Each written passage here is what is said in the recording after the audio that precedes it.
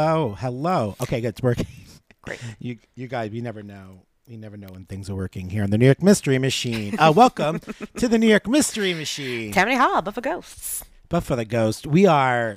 A couple weeks ago, we said that we tried recording remotely, and it didn't work. So we thought, you know, what we should do today. Try it again. Yeah, we should. Second time's a charm. Second time's a charm. Last week, we had technical difficulties, so we couldn't get an episode out. This week, we had locational difficulties, so instead of not getting an episode out, we trying the old Zoom recording again. In the future, I think we're going to upgrade some of our equipment so that Christina has a better remote situation. Yeah. But for now, she has a headset. It's a gamer's headset. Thanks, Ed Harley. So it's doing the job. It may not sound as crisp as mine, but it's doing the job it needs to do. Before we started the pod, my sound wasn't working, and that was giving me a lot of... It was an exciting moment. It was an exciting moment. Because, you know, this is all new stuff. So when things don't work, it's really not great. But here we are, back on the pod. You guys know that. So we had merchandise out for a second. Oh, God. Talk about difficulties. And so what had happened was this, you guys.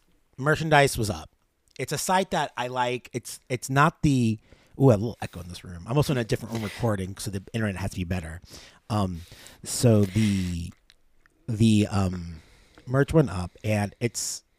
To find the quality that we found in the old company was really hard. So I found a place that was affordable for us, that didn't make us pay any fees. Because a lot of other places, you need to pay a fee per item that you list. And we wanted to list a lot of items. Mm-hmm. This website that we use, Spreadshirt, didn't have that as an issue. So we went with them. And some of the merchandise is good, and some of the merchandise had some quality issues. And I didn't want quality issues, so I took everything down while I troubleshooted things. Apparently, for what it looks like to me, the only quality issue that we're having is on the Ouija board tee. Our logo is tiny, and their printers have a hard time printing out the exquisiteness of that logo.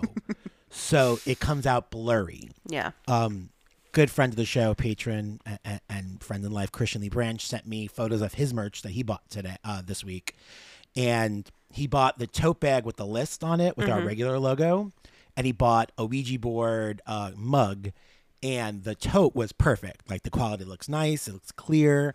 The mug, everything looks great except for the logo. Sam also bought a Ouija board crop top tee. Same situation. Everything looks great except for the logo. So I'm going to probably put everything back up again. I may take the Ouija board stuff down for a second while I try to adjust the logo to get a better quality. I don't know. I'm going to try my darndest. I was going to say, how do you do that? I'm going to have to basically enlarge in the entire thing and or just find a way to enlarge in our logo just a little bit more. I don't know what to do. Truth be told, there's other printers I'd love to work with, but it's going to cost us a lot more money to list every one of our items. And I don't know if that's fruitful for the show, because I think the best part about the show is we have so much variety in our stuff. So I'm working on it. By the time this comes out on Monday, we're recording on Friday. Hopefully I've settled it. I figured it out. But I think I'm going to put everything else up because that all looked fine. Yeah. It's just the one we're most excited about is causing the issues. I was going to say, I'm sad that of all of them, that's I that will one. say we have the stickers. Stickers are available. And the logo's pretty clear on that. So, but it is so tiny and so intricate. I do understand why it's hard. So, if you want a sticker, those are available. Just a general thing here. General thing here. If I owe you a sticker, can you do me the biggest solid? Can you email nymysterymachine@gmail.com and say, Adam, you owe me a sticker, and then send me your address in that email, and I will send you all the stickers that I owe you. I know Christmas happened, my surgery happened, I got really thrown off on a lot of things, and I just can't keep track of the things I owe people. I owe people like t-shirts that they won in a contest. Like, I owe so many things, you guys, and it's just, the New York Mystery Machine is a 2-person operation by 2 people who don't do this as their full-time job. So please, please, please, except for the T-shirt people, I know who you are. I know I owe you T-shirts. I will get you those out in the mail this week. But if I owe you a sticker from either being a patron, from a review, from just me saying thanks, we're going to send you a sticker. Please, please, please. To streamline it all, if you can email me, nymysterymachine@gmail.com with your mailing address, I will send you the whole suite of stickers, our 3 stickers. I will send you our logo. I'll send you our Pride one. I'll send you our Ouija board. Just send me your address. I will send my apologies, and I got nothing else. So please, thank you. If you want stickers, you know what to do. You email me. And you can also get some stuff for free by joining our Patreon. That's patreon.com/NYMysteryMachine. We're grateful for all the folks who have signed up for that. For as little as $3, you join the community. For as little as $5, you get a new episode every month. There wasn't a new episode in January, but there will be one in February coming at the end of the month. So there's only 1 month we've missed, thankfully. But I knew that was going to happen. I told you about that because nose surgery and stuff. But that'll come at the end of the month. We're going to be recording that episode in our next session. So that was a lot. I'm so sorry. We had to catch up on all the biz. We had some housekeeping to do. So housekeeping. You guys, we do our darndest. What are we doing today, Adam? Today, Christina, we have an odd one. Oh. But then again, most of the missing persons cases that we cover on this show are indeed odd ones. Ooh, missing persons. It's a missing person. I know last week or 2 weeks ago we did a missing painting, the Dali. And if you missed the Dali one, be sure to check it out. It's a fun doozy of an episode. We certainly didn't record it twice because of technical difficulties. But it was like it was fresh because Adam I didn't pay attention the first time. The first time we recorded the Dali episode, I literally was my internet wasn't working, Christine's internet wasn't working, the sound wasn't working, and when we recorded it live, like a week later, it's like a whole new story. I was like, I don't remember any of this. I'm like, because I wasn't paying attention to any of it. Missing person case today takes us to Poughkeepsie, New York. Ooh. Poughkeepsie is in the Hudson River Valley region of New York. It's midway between New York metropolitan area and Albany. It's where the Drummond family was murdered. It is indeed where the Drummond family was murdered, and people ate Thanksgiving dinner. Yep. How dare you? Poughkeepsie is the principal city of Poughkeepsie, Newburgh, Middleton metropolitan area, and it's often been called the Queen City of the Hudson. Side note, if I was a professional wrestler and I was from Poughkeepsie, I'd want to be announced as hailing from the Queen City of the Hudson, Poughkeepsie, New York. 100%. What a great intro that'd be. That's an excellent hailing intro. from the Queen City of the Hudson, Poughkeepsie, New York. Queen City of the Hudson. That's a great nickname. And they have to say of the Hudson because the Queen City is Charlotte. Oh, is it? I did not know that. The Queen City is Charlotte, North Carolina. But I think a lot of cities and states have also claimed that title. Like doubled up on titles. I think there's a couple of electric cities, right? I think like Quincy's the gem city, but certainly there's another gem city, but maybe there isn't. Couldn't begin to tell you. Like the electric city, I think, is Birmingham, but there's also electric city, I think, in Louisiana. I don't know. I could be wrong. Tell me if I'm wrong. You guys often do. Anywho, we're in Poughkeepsie, the Queen City of the Hudson. Today we're on the search for Anthony Urcioli. Anthony went by the nickname of Tony, so that's how I'm going to address him for this episode because his father's name is also Anthony. So to separate, I will call our missing person Tony, which is what he went by, and his father, Anthony. Tony was 31 years old at the time of his disappearance. He was living with his parents, Anthony and Sandra Urcioli, and worked as a waiter at the Duchess Diner in Poughkeepsie. Tony had a pretty big family and was quite well known in the area.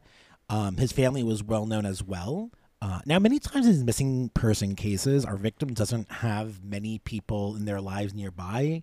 We often find that, who knew this person? Or were their friends? Or, they were away. Or they were away at college. Or all these different things. That's not the case in this one. Tony is pretty well known. His family is pretty well known. They're kind of fixtures in Poughkeepsie. Now, Tony didn't just live with his folks for convenience. He was actually very close to them. He was spending a lot of his downtime with them. However, the majority of his time was spent at work at the diner. He'd often work 7 days a week just to help cover open shifts there. Wow.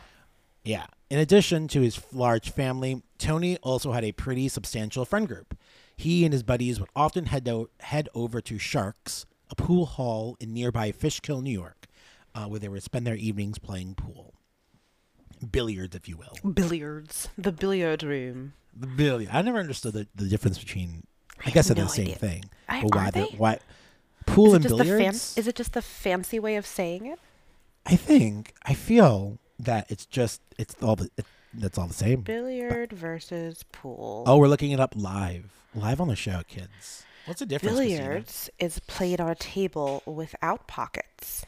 So do you just bounce it off the wall? The game only has 3 balls. So it's not the same thing. No. So it's not the same thing. Look, we learned something today. I learned something. Well, there you have it. There you go. All this is to say that for Tony to go missing, it was a big deal and struck a lot of people quite hard. So on Wednesday, January 24th, 2001, Tony told his parents he was going to meet up with some friends to play pool and that he'd be back in a few hours. Now, this was nothing out of the ordinary. As I said before, he and his buddies were regulars at the pool hall. So at around 11:30 p.m., he headed out the door. But strangely, when Anthony and Sandra woke up the next morning on Thursday, Tony wasn't home yet. In fact, Tony never came home and was never seen again. Gosh. Tony's parents assumed that perhaps Tony had stayed out with some friends. Maybe he met someone special for the evening. After all, he's a 31-year-old man. It's absolutely normal to go out, meet someone, and spend the night with them. Yeah. So they decided to give the full day, but Tony never came back. He also didn't call the house. Now, it's worth noting. We're in 2001, and not everyone has a cell phone, including Tony, who also doesn't have a cell phone. In fact, did you have a cell phone in 2001? I had a cell phone in the fall of 2001, was my first cell phone. At this time, I think I mentioned it later in the story, at this time I had a beeper. I had the last wave. Oh, man. Beepers. Last wave of the beeper. Do you know who else had a beeper? Who else had a beeper? Tony. Oh. In fact, it was after an unknown person had paged Tony that he made that decision to go out for the night. Now, I know the unknown person sounds quite ominous. Yeah. But in this case, it really just means that his parents had no idea who paged him. Oh, okay. Could have been a friend, but at the same time, it also could not have been. So it's half ominous. Yeah. Okay. It's a bit ominous. It's ominous-ish. Ominous-ish. It's ominous-ish. That's a good T-shirt. That's it. Where will it go? Who knows? Who knows? TBD. It's ominous-ish. We really don't know who pages Tony. During the day he's missing, his parents paged him a couple of times, and that was really all they could do. But there was no response, no word from Tony at all, not a call or anything. Now, we remember missing person policies are quite dumb and kind of incorrect. Many people say you need to wait at least 24 to 48 hours before reporting a missing person, and that's just not the truth. In fact, if you think someone's missing, you should report it ASAP. As many police agencies have confirmed, the first 48 hours is actually the most crucial period in any missing persons case. Yeah. So if someone is missing, don't wait. Yeah. Just report them missing. Worst case scenario, you found them and it was a false alarm, but report them missing if you think that something is weird. And most of the time when someone's missing, you know it's weird because we all have these patterns and stuff, right? We all fall into these patterns of behavior. And for someone to just up and go missing out of nowhere is kind of crazy. So Anthony and Sandra didn't wait 24 hours. They called the Poughkeepsie Police Department at 5:30 p.m. on Thursday and reported him missing. Good on them. Tony's family and friends immediately started searching the area for any sign of him or his gray Nissan Maxima. That's the car he drove, and that's the car he left his house with that night. Now, again, he had a lot of family and a lot of friends, so the search was pretty vast. People were trying to cover every place that Tony could have possibly been, even places he probably wouldn't have been. But like at this point, when you don't know what someone is, you're going to check every nook and cranny. At around midnight the same day, well, midnight from Thursday going to Friday, Tony's uncle found Tony's Maxima parked on Wilbur Boulevard near Poughkeepsie's Spratt Park. Now, the vehicle was locked, and Tony's wallet was found inside. But there were no signs of struggle in or around the car. Interesting. Yeah. The Poughkeepsie Police Department would make their way to the car, and they also noted that there seemed to be no struggle. There was no visible damage on the car. The windows were intact. The doors weren't damaged at all. And it's just parked in like the park? Just parked next to the park. Okay. Interesting. Detective John Wagner of the Poughkeepsie Police Department brought up the possibility that Tony had perhaps gotten into a car with someone else on the night he went missing. Wagner noted, quote, "The car was locked as though Tony put it there and went with someone, but we don't know that for certain." Weird to get in someone else's car without your wallet or whatever. Yeah, though. like, is it immediately, like, there's a bunch of theories, right, you can start to make about this situation. You have to go in someone's car. Do you leave your wallet there purposely? Do you forget your wallet? Mm-hmm. There's so many, the wallet of it all sounds really interesting because, folks need a wallet. It has a lot of stuff in there. Police would use canine units to search the area surrounding where the car was abandoned, but they found no clues to Tony's whereabouts. There was no solid evidence of anything, really. Certainly no foul play. Investigators couldn't rule out the possibility that Tony had perhaps voluntarily disappeared. But this troubled Tony's families and friends immensely because it didn't make any sense to them. Right. They just couldn't fathom why he would up and leave without any word. Right. Tony's father was very passionate about this not being the matter of his son just leaving his life behind. Anthony, his father, was certain that there had to be foul play. There's just no way his son would just up and leave. It just didn't make any sense. Tony had vanished just a few days before his mother's birthday, and his father's birthday was the following week. Not only would that be out of character to miss these events, Anthony said that Tony had made plans to celebrate with both of them. Okay, so there was weird. Plans being made. Nothing felt like this person's going to leave their life in a few days. In addition, Anthony said that the family had a trip planned to Las Vegas, and that trip Tony had been looking forward to for a while. Many of Tony's friends who police spoke to also confirmed how much Tony was looking forward to this trip to Las Vegas with his family. So I guess if you're going to disappear yourself, you're also going to make it seem like you are looking forward to things. So I could see the logic of being like, that's what you do if you're trying to run off, but it's still weird. Yeah, I don't know. It's a weird. So far, this case may be one of the more weird missing persons cases that we've covered, because it just feels the circumstances just feel very strange. Mm-hmm. I don't know what motivates him leaving his car, where he leaves it, any of it, really. Yeah. Detectives would interview Tony's family members, his friends, his coworkers from the diner, and none of them were able to provide any clues about what might have happened to him. Poughkeepsie Police Detective Michael Odell noted, quote, "Everyone said he never gave anyone problems. By all accounts, he was a hard worker, a responsible worker." His mother, Sandra, told reporters that she and Tony always had a great relationship. She further said that if he had been having any problems with life, he would have said something to them. He wasn't the type of person who would just vanish without telling anyone. He also had a pretty good relationship with his father. They all seemed to be quite happy given the living arrangements as well. It wasn't, a matter of just convenience. He enjoyed living with his parents. They enjoyed having him there. Mm-hmm. For all intents and purposes, seemed like a really happy, healthy family dynamic. But we know in all these cases that, looks are deceiving. But According to the family, that's the case. So the next step in the investigation was combing through every single inch of Tony's life. Detectives interviewed everyone Tony had been associated with for the past decade. Oh, wow.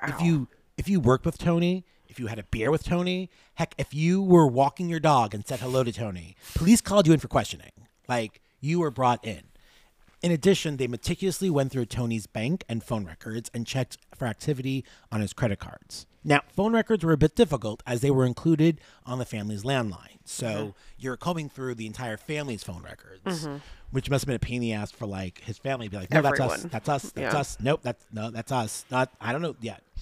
And as for credit cards, all activity stopped on the night he went missing, which again is something very common in missing persons cases, especially whether or not people are like up in like leaving their life or something actually happens to them. Most of the time in these cases where people do leave their lives, we are finding out that they don't use those credit cards because they know that once they use those credit cards, it's trackable and people can start to find you and you're no longer missing. Right. There was no longer foul play. It defeats the purpose. After many, many interviews, they found nothing in Tony's past to help explain his disappearance. He has no issues with anyone. There was no quarrels. Didn't seem to owe anyone money. Didn't seem to be involved with the wrong group of people. There was no connective tissue to show why Tony would go missing all of a sudden. So in an effort to find some kind of break in this case, the detectives reassessed the events of the evening that Tony went missing. According to Tony's parents, he had gotten home from work around 9:30 p.m. from the diner on Wednesday night and hadn't mentioned plans to go anywhere. But about around 11 p.m., he receives a page from someone. He then gets changed, and he says he's going out to play pool. That's the last time anyone sees him. Now, investigators were unable to find any record of him getting a page. Oh. Now, I don't believe there was any paper trail for pagers. I'm not sure. Pagers went through a lot of different, periods. Early pagers were just like little buttons, little devices that beeped, and a lot of shady people used pagers and beepers because they were untraceable. Sometimes you can't call the number back. Sometimes you can just leave a message, like some sort of text message in numbers and not actually know who actually called you. So by paper trail, I mean, I don't believe there's a phone bill. I don't think you saw every number that paged you on a monthly statement. I could be wrong. Like I said, I had a pager in early 2001 before getting my first cell phone in that fall of that year. And you don't remember every part of that experience? The only thing I remember is that mine was one of the last versions of the beeper, that pager that came with a voicemail system. So people would beat me, but also leave a voicemail, and then I would call the voicemail service and hear my voicemail. This is bringing back so many memories of getting in touch with my dad. Vaguely remember typing in certain things to leave a certain mess, to tell him that he has to call back, or it's not an emergency, or it's just, I don't remember much. It's jogging certain things. Yeah, from what I remember, I had a blue pager. It was blue, and you called it, and your choices were just to let it beep through to show your number, or to leave a voicemail. That was your choices. If you called my beeper, my pager, you call and be like, "You have reached the pager of Adam.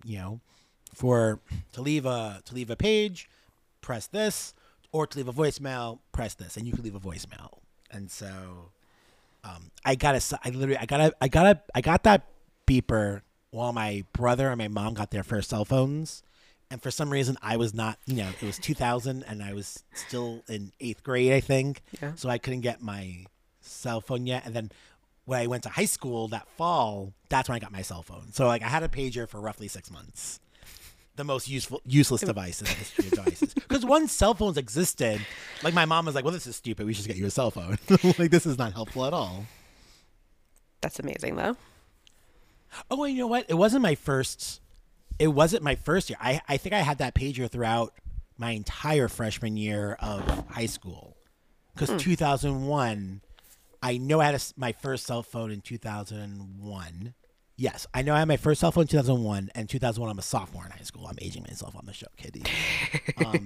I had to and truth be told, I wish I didn't have to say this, but I know I had a cell phone because September 2001 I had a cell phone. Right. That's how I know. Because September 2001, I had to call my mom on my cell phone, and that guy had my cell phone. And like, we weren't allowed to have cell phones in schools, but like all of our teachers knew we had them, and they were like, if you have a cell phone and need to call someone, let them know, call someone. Like, that was the first time school was like, no, you go to your locker, You can take grab out your your cell phone and check in with your parents and let your parents know that you're getting dismissed here, there, whatever, and all those things. Anywho, that was a long tangent. An important one, though. Old technology is important because old technology is really important in these missing persons cases. If they had a cell phone, it would be a totally different story. But he doesn't have a cell phone. He has a pager. And we can't track it. There aren't too many details on the pager itself other than the fact that the police have no evidence of him receiving a page. He may have received a page. But we just don't know. He told his parents he did, and they took that word. And with that, it's unclear who Tony had planned to meet. Now, here is the strangest part of this entire case. Tony tells his parents he's going to play pool, meaning he was heading to his regular spot at Sharks. However, no one at Sharks could recall seeing Tony at the pool hall that night. Tony was well known. He'd go there often. He was a mainstay there. For no one on staff or other regulars to spot him being there is a weird thing. It's almost safe to assume he doesn't get to Sharks. Right, no. He doesn't go to Sharks. Now, whether he's planning on going to Sharks or not going to Sharks, I don't think he gets there. No one there sees him. He's a regular. He's always there. For no one on staff to be like, it's just like as if you had like a place that you go to so often. Right. Clearly, the staff knows you. I have a bunch of coffee places, and the staff knows me by face at least. And then when they hear my name, like, oh, yes, your name's Adam. Right? It's a coffee place I love going to a couple of blocks away. And every time they go, like, oh, hey, Adam. Yeah, Adam. You know. There's a little like diner place I love going to have breakfast every now and then, and all the Hispanic ladies there who work there adore me. They take care of me so well. They're my girls. They take care of me. They do everything they can for me. And like, if someone came in and they're like, "Hey, did Adam come in today?" They would know because they know me. Right. And so I just think to go someplace where you're known so well, and for them to be like, "Yeah, no, I haven't seen him at all Never tonight." saw. Yeah. I don't think he gets to Sharks. I agree. And another thing worth noting. It's worth noting. We have heard so much about Tony's popularity. He had many friends. But it seems that all of his friends were interviewed. If that's the case, who's he with? Yeah. Who paged him? Was weird. he paged? What happened to Tony that evening? We're going to dive more into this, try to find some more answers, try to patch together some sense of a story and find out what the family was doing, has been doing, and continues to do in order to kind of find Tony. We'll be back after this commercial break.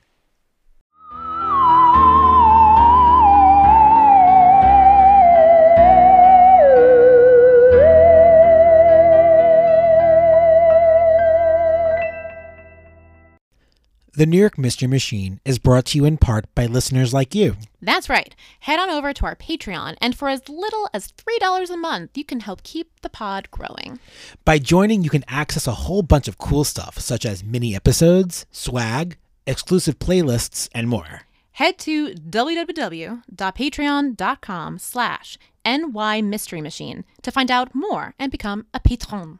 That's www.patreon.com/NY Mystery Machine and join our ever-growing community today.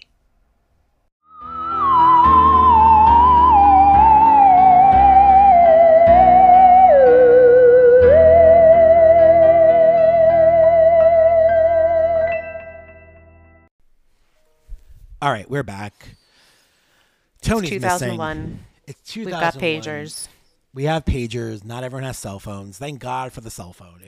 It's a game changer. Game changer. And, I mean, you think about all the cases that we study pre-modern technology and cell phones, and just how like important that device is. Well, pick your favorite pre-cell phone movie and then just insert a cell phone mentally. Oh and my the God. whole movie is over. Home Alone's over. Home Alone literally is over. Home Alone started. All of the movies. They got on the phone. They got on the plane. They landed in Paris, and they're like, "Oh shit, we should call his cell phone because the phones are all wonky because of the power outage." Right. and it's over. Hey, Kevin, we screwed up. We'll be right home. Don't do anything panic. crazy. We'll be home in a day. Well, you're right. So many movies are solved with cell phones now. Gosh, so many classics. It just never would happen. Good to know. Good to know. I mean, think about oh God, what is it? An Affair to Remember. Missed each other at the Empire State Building. Pick up a cell phone. Over. Yeah. Hey, we miss each other, but I'm here now. So come up, meet me. Nailed it. Well, 2 weeks after Tony was last seen, his parents announced that they were offering a $10,000 reward for information regarding his whereabouts. At this time, police admitted they had no leads in the case, and Anthony and Sandra were hoping that the reward announcement would bring in some new tips. His uncle Jerry noted, quote, "The family is still holding out hope. It's been very hard. It's not like Anthony to leave without telling anybody where he's going." But weeks began to go by with no updates at all. And then weeks, unfortunately, turned into months. And there was no progress on the case. Like, zero progress. Sometimes on these cases, you get like a little tip here and there. Nothing. Not a single word on where this could happen. By August, Tony's family was growing increasingly desperate for more information. Anthony and Sandra would then hire a private investigator to assist with their search for their son. There were a few tips that came in after hiring the investigator, but there was just simply no substantial leads. Detective Wagner from the police department acknowledged that the family was frustrated with the investigation, and he would tell reporters, quote, "We have not given them their son. There's nothing short of giving them their son that the department can do that would satisfy the family." And that's real. That's fair. Right? Yeah. It's like, there's nothing you can do. Where's my son? Right. That's what I need to know. Where's my son? It's awful. Although investigators initially had a flood of tips in Tony's case, after a few weeks, the phone calls just slowed down. Wagner admitted that they still had no idea what happened to him. He said, "We're not any closer to knowing where Tony was today than we were on January 24th. The private investigators also came with little to no help. They were running into the same walls that Wagner and his team were running into. So now you have two separate teams looking for this guy and all finding no answers. Since there was no evidence suggesting whether or not Tony had gone missing by choice or there was, foul play, Detective Wagner said he was at this time running two parallel investigations. One was based on the theory that Tony was alive and well and left voluntarily, and the other that he may have encountered foul play. He said, unfortunately, they were unable to uncover any evidence to back either of the theories up. Oh, great. So there's no evidence that he leaves. There's no evidence that there's foul play. There's just nothing. Just the Schrodinger's cat of... Yeah. Tony's father, Anthony, would not entertain anything other than foul play. Mm-hmm. He literally, the minute, when Wagner's saying, we're trying to figure out if there's any evidence to say that he left, Anthony's like, you won't find any because he didn't leave. He wouldn't do that. Right.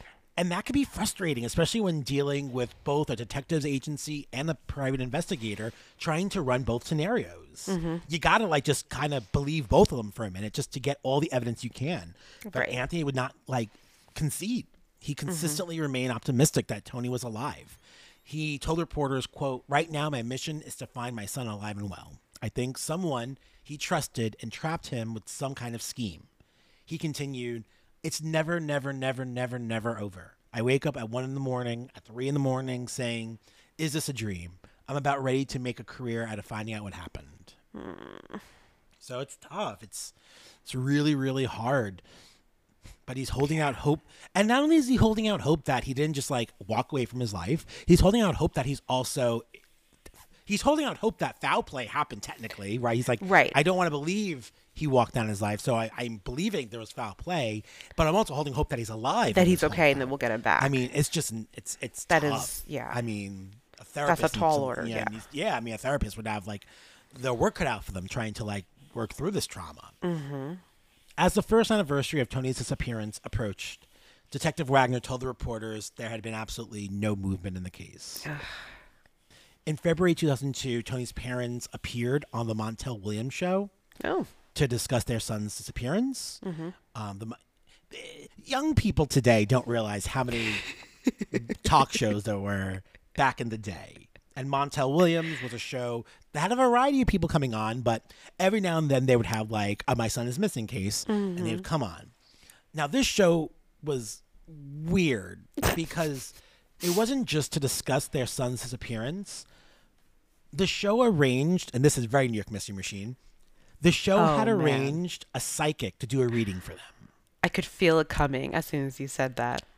Yeah, so the Montel Williams show brings the psychic in and does a reading for them. And they claim that Tony was dead and his body had been dumped into the river somewhere, which is just... Oh. I don't know, you guys. I don't know how I feel about psychics.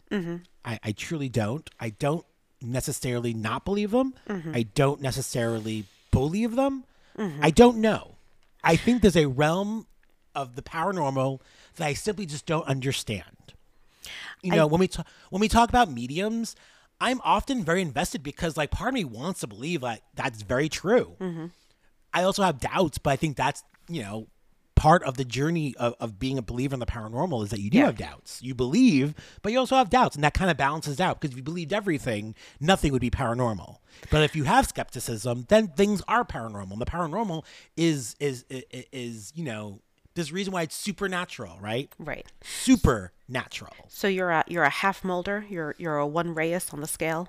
Yeah, I after 2.5 years doing this pod with you, I think that's where I've landed.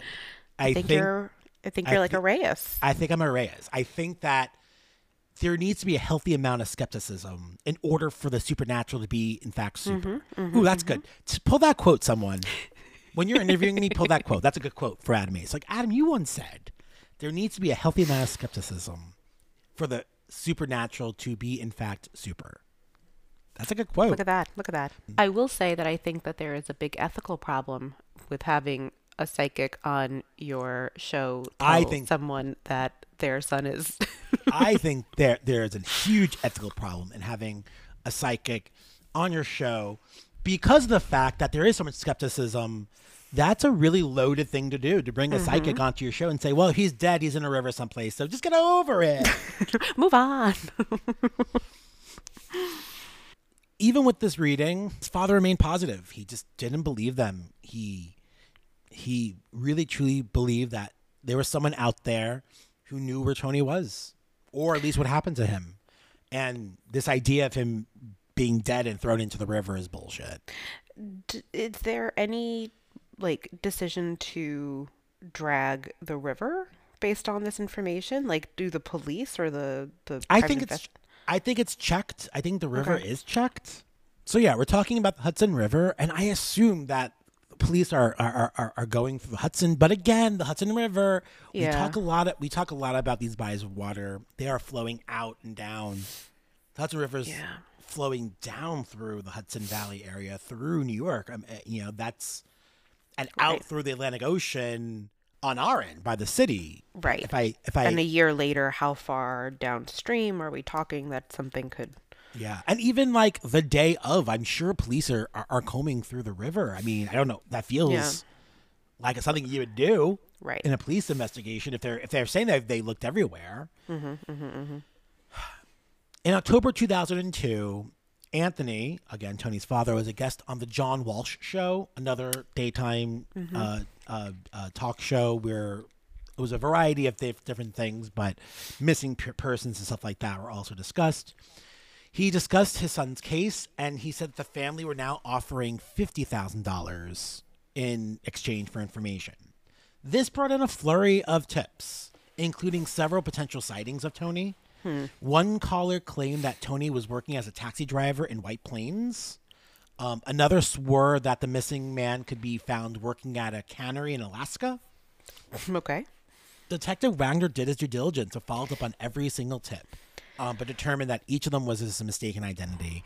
And this happens so much in missing people's cases. You know, we don't get to often see that, but so often when the price goes up, people start looking pretty substantially and try to find people because honestly they want to make the money, and I don't blame them.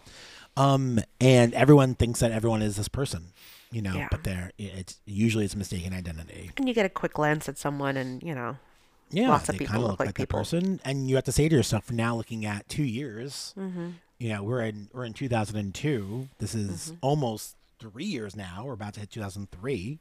Mm-hmm. I'm saying we're about to be on the 3rd year. Who knows what this person looks like 2 years after they go missing. Yeah. 2 years after Tony was last seen, his parents continued to search for him daily. His mother noted that they had left his bedroom untouched in the hopes that he would return home soon to use it, which is really, really tough. Yeah. That is.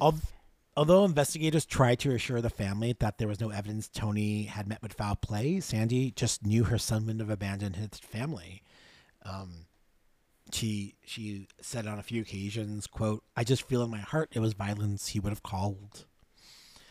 As they prepared to mark the 3rd anniversary of Tony's disappearance, his parents announced that they were once again increasing the reward. They were now offering $100,000 to anyone who can lead them to their son. Wow. In this message of the upping of the reward, they said, quote, "Somebody knows what happened to Tony. This wasn't an alien abduction. Side note, maybe it was an alien abduction." Have we considered the possibility? Like, let's talk to that later, because that is something that is on my spirit. I want to talk about it with you. Let in a it be minute. known that my face changed when Adam said that. Yeah, Adam so- quoted, and all of a sudden I went, "Oh." Let's hold on to it. Let's talk about that when we discuss theories by the end of the episode.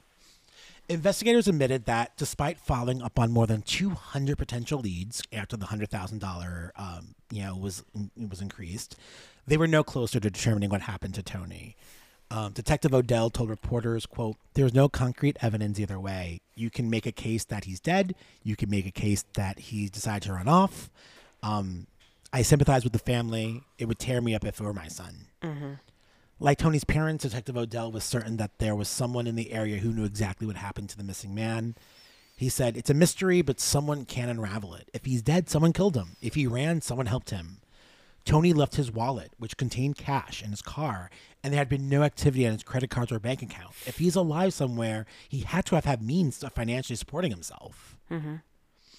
Mm-hmm. Friends and family held a candlelight vigil at Spratt Park on January 25th, 2004.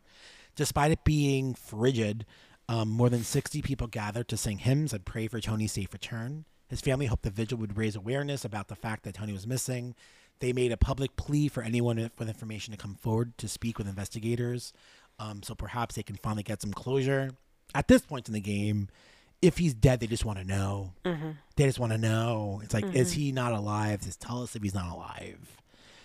Anthony admitted to reporters that he had spoken to nearly a dozen psychics about his son's disappearance, and they all agreed that Tony was dead, which is a really interesting thing when we move to, the paranormal, like a lot of people do, right? It's like there's no answers in this world, so maybe answers in another. And, it's that thing where, like, you got to believe the paranormal, not the or don't believe the paranormal. You know what I mean? If you're going to a 1, 2, 3, 4, 5 psychics, at one point, if you believe that a psychic can tell you the truth, you got to believe a psychic can tell you the truth. Right. You know what I mean? Like, that's also part of this too. It's like, you can't half believe. You got to full. It's like when I'm teaching my kids Oedipus, I'm always like, according to the rules of the play, you have to believe in the oracle and the gods, because if you don't, then the play doesn't work. Right. If you don't believe in the oracle and the power of the gods to talk about your predetermined destiny, it doesn't work. And it falls apart. The biggest problem in Oedipus is that the main characters half believe them. It's like, Oedipus, like, I believe in the oracle enough to run away from home, but I don't believe in the oracle enough to tell me what I did already happened. It doesn't. I believe the oracle is telling me what I need to do, but if the oracle is telling me what to do, I can't escape my fate. The oracle is telling me my fate. You can't half believe it. You got to just kind of. So when you go to a dozen psychics, at one point you got to say, well, if I believe that the psychic is going to tell me the truth, I have to believe that one of 12 of these psychics know the truth. Right. That 12 can't get it wrong. Each one of the psychics told Anthony some version of the same scenario. And this scenario is that Tony had been tricked into leaving his house that night, met up with someone who killed him, and then dumped his body into a body of water. Wow. None of them were able to pinpoint the exact location or give any other information on who the killer was. And I will say That's this. interesting.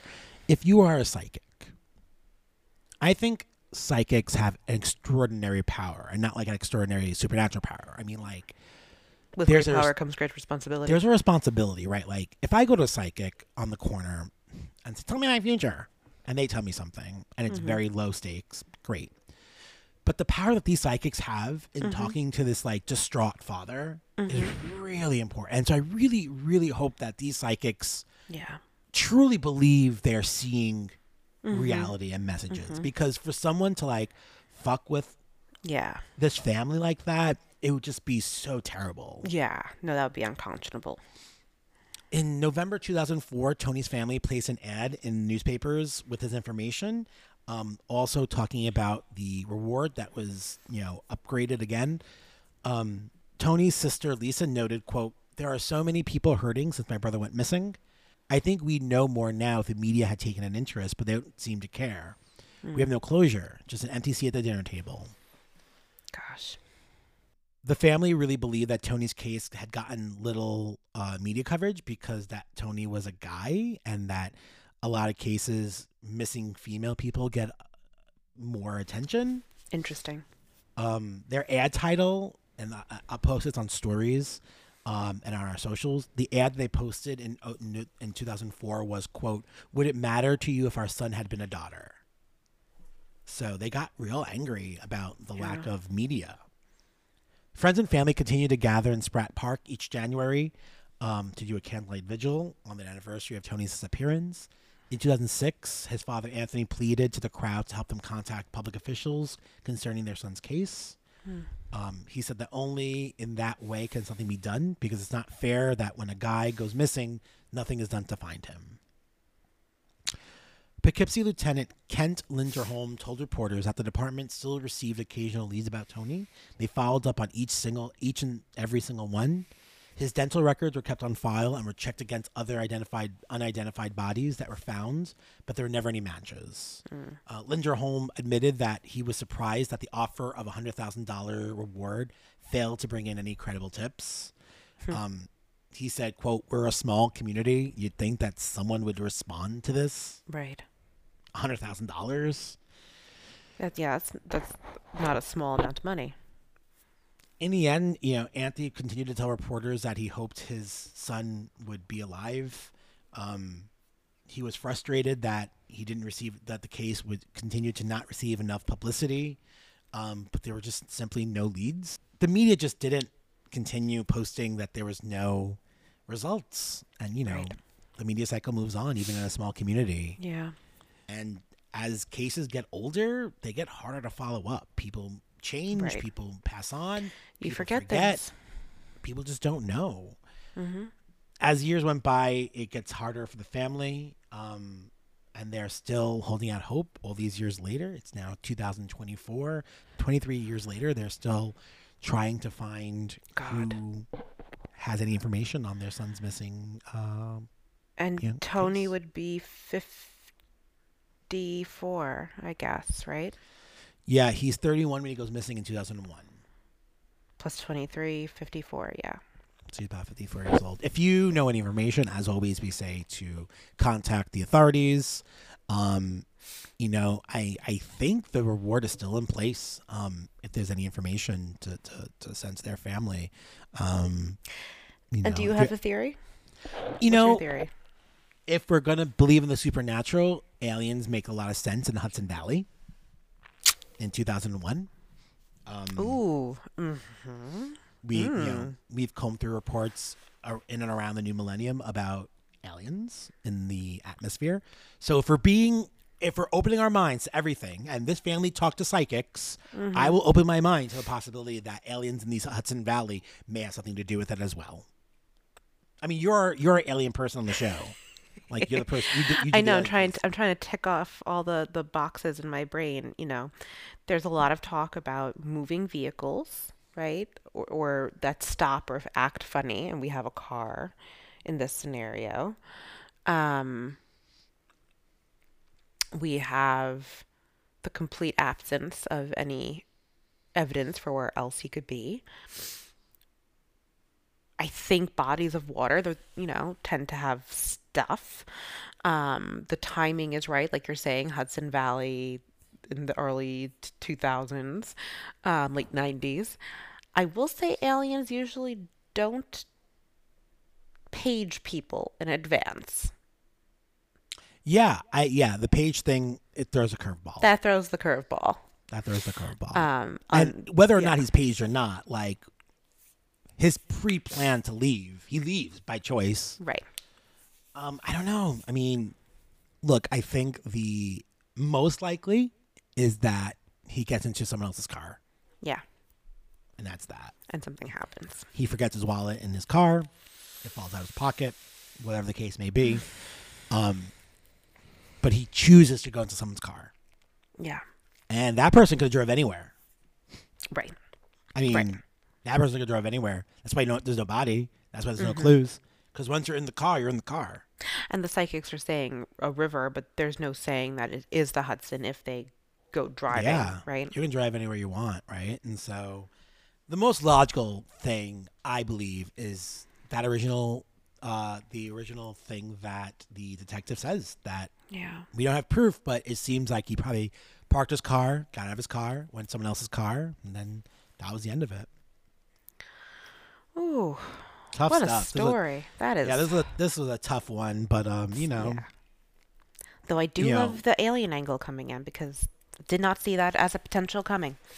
Yeah, I mean, location for me did it. I saw it when they said jokingly he didn't get abducted by aliens. I was like, I don't know. I know. That's in my face. I was like, oh. And we spoke about a lot of paranormal things occurring within important years of history. We talked about that on a episode of the Patron exclusives. We spoke about I think it was like the Birdman. I forgot what episode it was on the Patron exclusive episodes. If you're a patron, you can go listen to those on Spotify. If you're not Let a us patron know. and you want to listen to it, you head on over to patreon.com/Mystery Machine, and for a little less $5 you can listen to that episode. But there's a school of thought that there are paranormal creatures that appear in years of importance, and 2001 was very important in both American world and New York history. We know what happened at the end of that year. So, it's also worth noting, too. It's worth noting that by the end of that year, a lot of people are going to be missing in New York. It's September 11th, 2001 will happen. Yeah. And a lot of focus will move away from other cases. Yeah. It's also important to realize that September 11th threw a ginormous wrench in police investigations. And we know this from a lot of the other cases that we've covered. We've now covered a couple of cases happening in 2001, two of which were happening on September 11th itself and had nothing to do with the towers. Yeah.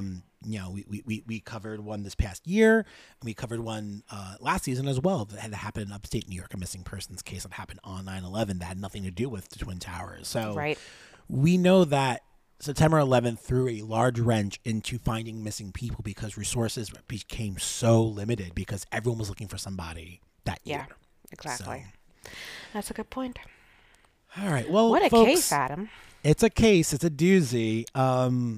So we are back next week with another episode. If you have any hopefully theories, recorded in the same place as each other. That's the TBD. dream.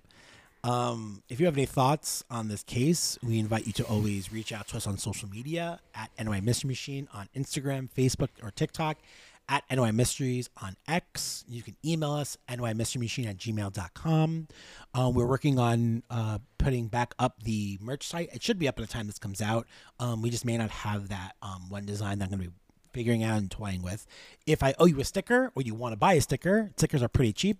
I think we sell them for like $3, something like that. Just reach out to me, nymysterymachine@gmail.com, and we can get that all settled away. They're fun little stickers. We like them. I posted the image on our socials, and so if you're interested in that one, we still have a few more of the Pride ones and our general logo ones. Be sure to email me. We're back next week with an all-new episode of the New York Mystery Machine. I've been Adam Mace. I've been Christina Marinelli. And thank you ever so much for taking a ride on the New York Mystery Machine. Tony Hall, but for ghosts.